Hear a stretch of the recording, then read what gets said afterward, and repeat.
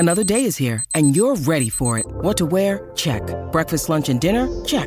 Planning for what's next and how to save for it? That's where Bank of America can help.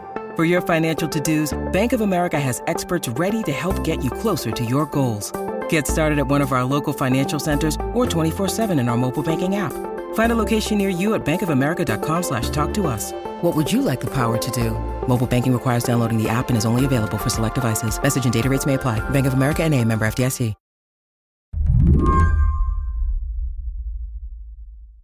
Do you think of yourself as like the kind of guy who has a pool? Like, are you a pool guy? No, I am really not. I mean, I always wanted a pool. Like when I was a kid, I would just, fantasize about like what it would be like if I had a pool. But I don't identify with having a pool. It just seems like something other people do. That's Devin Friedman. He's a writer and editor, someone I've worked with in the past. And I would probably not describe Devin as a pool guy either. He's low-key and sardonic, tends to make jokes so dry you almost miss them. But at some point during the pandemic, Devin and his wife decided they wanted a pool. They were living in the Berkshires in Massachusetts, in a cabin they've slowly renovated over the years.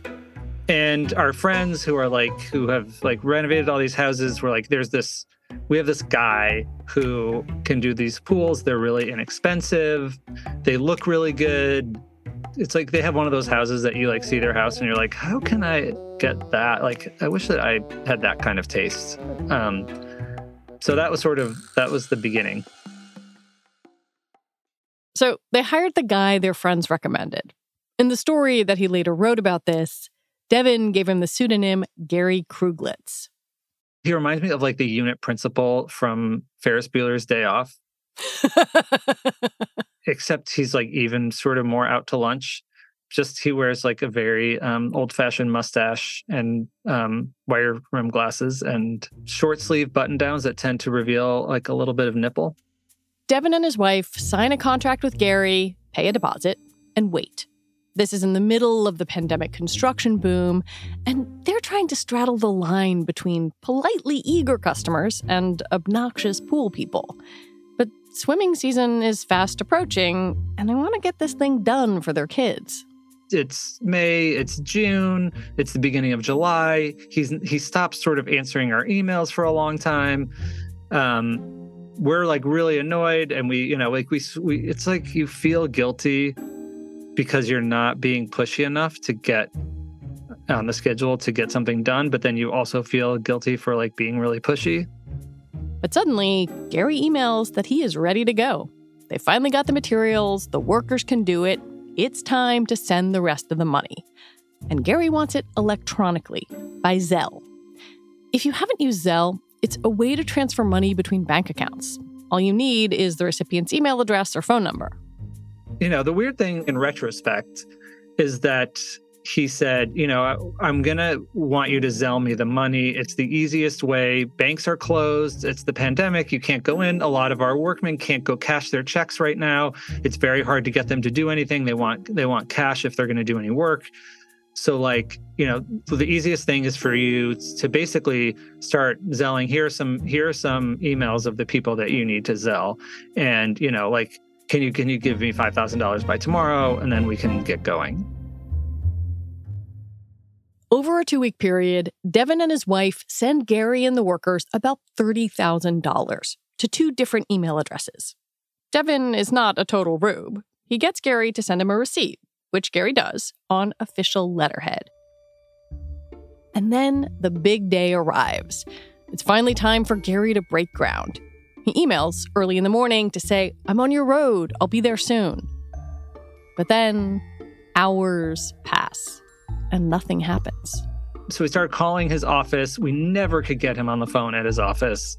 There's always his, the women that works in the front of the pool store would answer the phone and sort of say he's not around. But finally, we got him on the phone and we're like, where are you? And he said, well, what do you mean? And I said, what do you mean? What do you mean? Where are you? You're building a pool for us. I've signed a contract. I've been to your office. You emailed this morning and said you were on our road. And there was a long pause. And he said, I haven't sent you an email for a month. And then my wife basically put the phone down, just sort of dropped the phone and said, holy shit, and literally kind of fell down, fell on the floor in the kitchen. Did you know instantly that you'd been scammed? I don't remember now, but yeah, I think it was one of those, everything sort of fell into place. Today on the show, the great Zelle pool scam. Peer-to-peer payment apps have made it quick and easy to send money. One problem, though, when it's a scammer, you can't get it back. I'm Lizzie O'Leary, and you're listening to What Next TBD, a show about technology, power, and how the future will be determined. Stick around.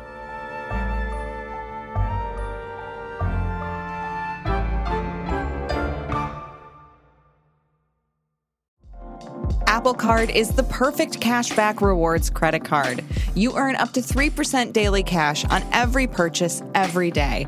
That's 3% on your favorite products at Apple, 2% on all other Apple Card with Apple Pay purchases, and 1% on anything you buy with your titanium Apple Card or virtual card number.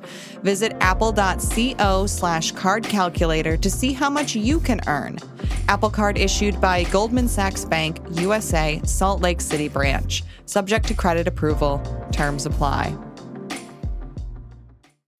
When you need mealtime inspiration, it's worth shopping Kroger, where you'll find over 30,000 mouth-watering choices that excite your inner foodie. And no matter what tasty choice you make, you'll enjoy our everyday low prices, plus extra ways to save, like digital coupons worth over $600 each week. You can also save up to $1 off per gallon at the pump with fuel points. More savings and more inspiring flavors make shopping Kroger worth it every time. Kroger, fresh for everyone. Fuel restrictions apply. Before you hear all of the embarrassing details of how this thing unfolded, Devin would like to make it clear that he is not a complete dum-dum. I will say that in our defense, all the emails were coming from his actual email. We checked that out. It's like sometimes if you open an email from your bank, you look at it and it's like, this is not the email that my bank would be sending me correspondence from. But this was really from him. And he was having me pay. He was having us pay two people. One was called Personal Breezy 127 at AOL.com, something like that. The other was Sunshine Yasmin something at gmail.com. And in our defense, working on this house, working on other stuff, it's like there are a lot of times where a contractor would be like, can you just make this check out to my wife? Because they're trying not to pay taxes or whatever. And I probably should be more embarrassed to admit that I have done that. So I just was like, whatever, I just need this to happen. If you need me to pay some other people that, you're trying not to pay taxes, you want me to pay your workers directly so you don't have the income on your, whatever, we just did it. This process, it didn't raise red flags for you guys, because that people are going to be listening to this being like, surely I would not send money to Personal Breezy, blah, blah, blah, blah. It 100% should have raised a red flag. And the instant that we realized something was wrong, it was clear that we were idiots. But in the moment, we were so caught up in being ignored by this guy and being yanked around and trying to get what we want. He's never going to do this. It's going to be next year. And, we're going to have paid this money and he's not even going to have ever showed up at our house. That we were so happy that he was going to pay attention to us that we probably didn't really pay attention quite as closely as we should have to. We were paying all that money to. What did you do then? Did you call your bank? The cops? What was step B? We immediately called the bank, and then we called every law enforcement agency we could think of, from local law enforcement in this little town in Massachusetts, the Massachusetts State Police, the U.S. Attorney's Office, the Attorney General's Office in Massachusetts, the FBI. I think that's probably it. Did anybody react? No. My bank was basically, it was as if I told them I lost my credit card. It's okay, fill out this form and, we'll have a team look into it. which I'm not sure that they did or not, because I then, having been a journalist of questionable ethics for quite some time, I was like, I'm going to call the bank and say I'm writing a story and see if they get more responsive this way. And they were more responsive. And after a few weeks, and they were like, oh yeah, your money is really completely gone. There's nothing, I think we got a couple $100 back that they found in the account that had been transferred to. The behind the scenes of this scam was probably pretty simple. Someone got into Gary's email. Then they posed as Gary, instructing Devin and his wife to send the cash to 2 different email accounts. Once the people behind those accounts had the money in hand, it disappeared into a sort of black hole. Most likely, someone got control of this pool guy's email account. And according to someone I spoke to at the U.S. Attorney's Office, who had been a cybercrimes guy, they said, okay, well, let's do, people who install pools across the Northeast, because, we'll try to get into all their emails, because these are people who deal in cash, they deal in large amounts of money. They probably don't have close relationships with their clients where they deal with them every day, because people don't usually build more than one pool. And so somehow they hacked into his account, either by, phishing, which is like getting him to click on a fake, link to something and put his information in, or by, maybe they bought his email credentials on the dark web, which is fairly common. But then once they got in, then I talked to a few other people who were clients of his who had also been approached. So it wasn't just you. No. I want to talk a little bit about Zelle, because this is how you paid this person, these people. I use Zelle. A lot of people use it. But for people who aren't aware, what is it? Zelle is what is known as a peer-to-peer payment platform. And it's basically a way for you to pay someone directly without, having to write them a check or wiring something into their account. It's like you give your sign-in credentials to this, company, and they give their credentials to the company, and then sort of seamlessly the money gets transferred between you without much of a middleman. And who owns it? It is owned by a consortium of the biggest banks in America, places like Bank of America and Chase and, Wells Fargo and all those companies. Do you have any idea how common or widespread scams like yours are on Zelle? They're incredibly common. I mean, when I talked to Zelle, they were like, well, 99.9% of transactions are not fraudulent. But there's the volume of money that gets exchanged on Zelle is so huge that even that 0.01% or 0.1% or whatever is billions and billions of dollars. So, even when I spoke to, again, the cybercrime guy, he's just like, there's no way they're going to investigate this on your behalf, because the amount of fraud on these platforms is so large. It's just impossible and it takes so much effort to track these things down, that unless you're able to link your 30 grand to some bigger scheme of bad operators that are responsible for $1 billion or $1 million, 500 million, whatever it is, that no one's going to investigate it. It's just not worth the manpower.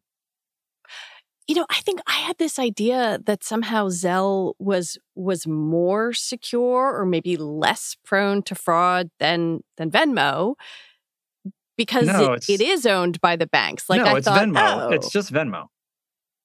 It is Venmo. So the whole idea that Chase and Bank of America and what have you have got this thing all buttoned up, that's a fantasy? No, and I sort of feel bad I think Zelle is a success for them now, but I feel bad that they had to even get into this business, because basically, it's like cable versus streaming. It's like cable, big cable companies were making tons of money until the streamers came along, and they were like, what if we didn't charge as much and you could have all this stuff on demand? It's sort of like that. And then the cable companies were forced to be like, oh, we have to stream too. In this case, it was Venmo and PayPal being like, we're going to make it so much easier for you to pay someone that you should never use your bank to do this. And the banks were like, okay, well, we have to do this too, or we're going to lose all these, we could lose all our clients, because it's not really a money-making business, because, there are no fees involved or anything. But at the end of the day, the mechanism, I think, is almost exactly the same. When we come back, why we're so willing to trade protection for convenience.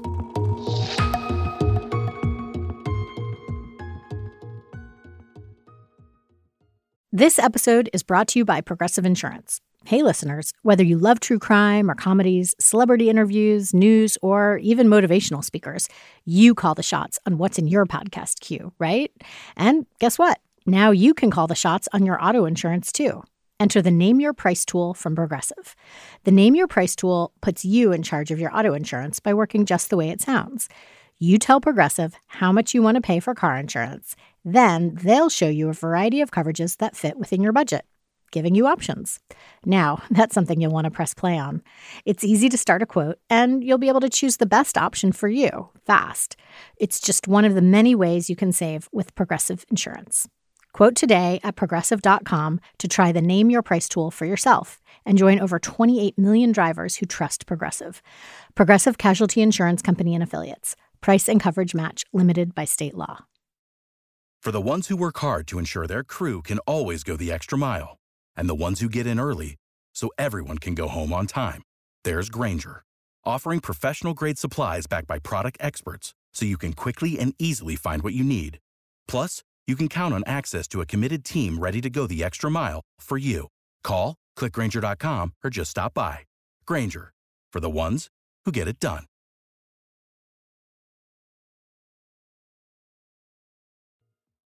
Are there any fraud protections? Because I just had someone try to charge $800 to my Visa card, and that got shut down and stopped immediately. There's no protection for Zelle. I think that the companies try really hard to make sure that they don't want you to get scammed. So it's not like they're like, whatever. They if you've tried to make one of these transactions, you see like the little things you have to check that they're like, are you sure this person is who they say they are? Like, do you know who they are? All that stuff. But there's no protection. Like, credit cards didn't used to have protections either. But then there's a piece of legislation that was passed where, basically those transactions are protected now. And it wasn't because the credit card companies and the banks wanted to, it was because the government made them. But there aren't those protections for Zelle. And I don't know that there's any real pressure on the banks to make those protections. I also know that it would be very expensive for these companies to have to provide those protections, and probably much harder for them to provide the service for free if they were going to do it. And I think as long as people are mostly really happy to be able to send money for free, and more people are going to get pissed off if they have to pay for it than the fraction of people who are getting scammed out of billions of dollars, then it's probably going to remain this way. But I feel like there's so much fraud that it's probably, I don't know, something's going to happen. Perhaps not surprisingly, Zelle fraud has attracted the attention of Senator Elizabeth Warren, one of the banking industry's chief critics. The banks market Zelle as, quote, fast, safe, and an easy way to spend money, end quote. That is only partly true. It is definitely fast. Zelle is fast. Zelle is easy.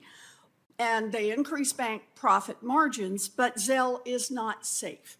Last year alone, Zelle users were defrauded out of about $500 million that we know of. Now, when Devin was writing his story, he reached out to Warren's office to talk about his experience and whether any type of consumer protections for peer-to-peer finance might get through Congress. I know it's very shocking that Elizabeth Warren wants regulation on the financial industry. They want these protections. I don't know that they think there's, I think they're pushing for it, and it's their agenda. I don't know how optimistic they are that's going to happen anytime soon. What's the other side of that look like? Like, are the banks saying no, no, no? Like, is there active lobbying, or is it sort of an afterthought? Yeah. I talked to this guy at the Wall Street Journal who pointed me towards some, I think there's like some banking lobbying body called something like, Bankers United, whatever happy name that they give themselves, Financial Protection Association or something. And, they're putting out research about how safe this all is. And they definitely don't want to have to deal with that kind of financial regulation. But I also think at the end of the day, if there had to be regulation, I think the big banks would probably be able to pay for it before smaller tech startups could pay for it. In your piece, you went through the kind of soul searching and hand wringing that I think anybody who gets scammed goes through. Like, I would never fall for this. Only old people fall for scams. How did you reconcile the fact that you did? Yes, I've spent much of my life being smug and looking at my parents and being like, they're such idiots. They don't know how to do anything. My dad can't turn off his alerts on his phone, let alone understand when someone calls him and wants money from him that maybe, he now knows not to answer his phone. But, I think that you definitely feel like when it happens to you, A, you feel like an idiot. And B, you definitely feel vulnerable. You're like, oh, wait a minute. I don't actually know who any of the people are who I'm making these trends. Like, everything becomes suspicious and you're sort of reluctant to make any transaction. Like, I call anyone I pay now, I call, I text, I make sure that like before I make the payment, that's like, this is actually who you are. Well, because there's something that you are getting at, and you wrote about this, the idea that just how foundational trust is to the economy of my life is the phrase that you used. But such a good phrase. In a frictionless, money on demand, I can use my phone to pay you in your phone. It requires a tremendous amount of trust. And we all seem to have bought into the idea that convenience is worth more than the hassle of establishing that people are who they say they are. Yes, 100%. But it's also like, I think trust and identity are such a bigger question in the are we in the internet age? It seems like we're somewhere past the internet age, but wherever we are now, it's like, can you really trust that anything is real right now? Virtual worlds are getting so much more sophisticated. Deep fakes are getting more sophisticated. My daughter listens to Spotify with her AI DJ, and there are like really famous people in the crypto world who are only avatars. No one really knows who they are. And, so I think that like this notion of like, is identity durable and like in the age we're living in is like a really weird question to ponder. And then when it like sort of hits in like a real way, when you're, transferring money and all that stuff, then it starts to seem even creepier. You lost pool money. Of all the kind of money in the world to lose, money on something like a swimming pool seems like maybe the best kind. You weren't losing money you needed for medical bills or somebody's school. But I wonder if it made you think like, oh, there are a lot of people who might be vulnerable to losing something they desperately need. Yeah, like I almost didn't want to write about this because like, oh, boo-hoo-hoo, like I lost my pool money. Like, that's fine. Like, we'll be fine without a pool. But yeah, I think if you are losing money that you can't afford to be without, that's a pretty serious situation. And from what you're saying, it sounds like no one really cares. I just think the things move so quickly and there's so much of it that there's no one there to care.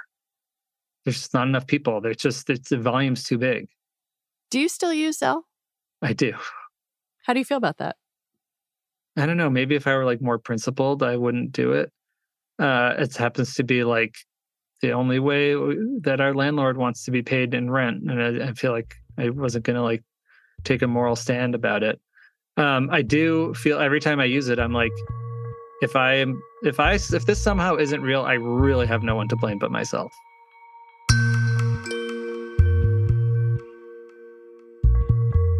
Devin Friedman, thank you for talking with me. It is always a pleasure to see you, Lizzie. Devin Friedman is a writer and editor. You can read his story, The Great Zelle Pool Scam, on Insider. We've linked to it in our show notes. And that is it for our show today. What Next TBD is produced by Evan Campbell and Anna Phillips. Our show is edited by Mia Armstrong-Lopez. Alicia Montgomery is vice president of audio for Slate. TBD is part of the larger What Next family, and we're also part of Future Tense, a partnership of Slate, Arizona State University, and New America. And if you like the work we are doing here, the best way to support us is to join Slate Plus. Just head on over to slate.com/whatnextplus to sign up. You'll get all your Slate podcasts ad-free. All right, we'll be back next week with more episodes. I'm Lizzie O'Leary. Thanks for listening.